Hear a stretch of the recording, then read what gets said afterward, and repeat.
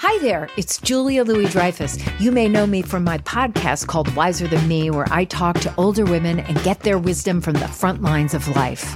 I was amazed by how many people told me our show made them look forward to getting older, which is why I'm here to talk about Season 2 of the show.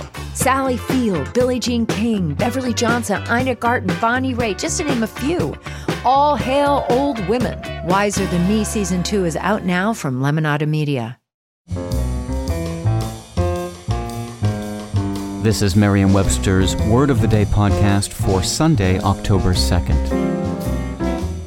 Brought to you by the new Merriam-Webster's Advanced Learners English Dictionary, designed for students and teachers of English as a second language. Learn more at learnersdictionary.com. The word of the day for October 2nd is Newspeak, spelled Newspeak.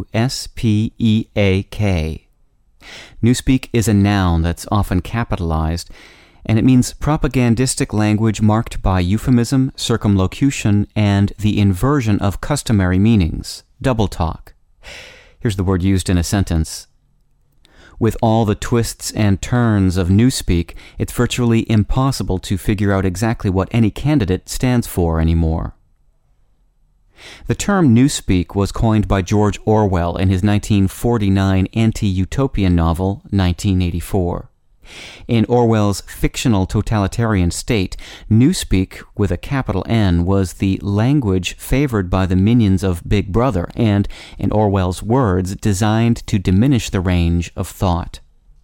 Newspeak was characterized by the elimination or alteration of certain words, the substitution of one word for another, the interchangeability of parts of speech, and the creation of words for political purposes. The word has caught on in general use to refer to confusing or deceptive bureaucratic jargon. With your word of the day, I'm Peter Sokolowski.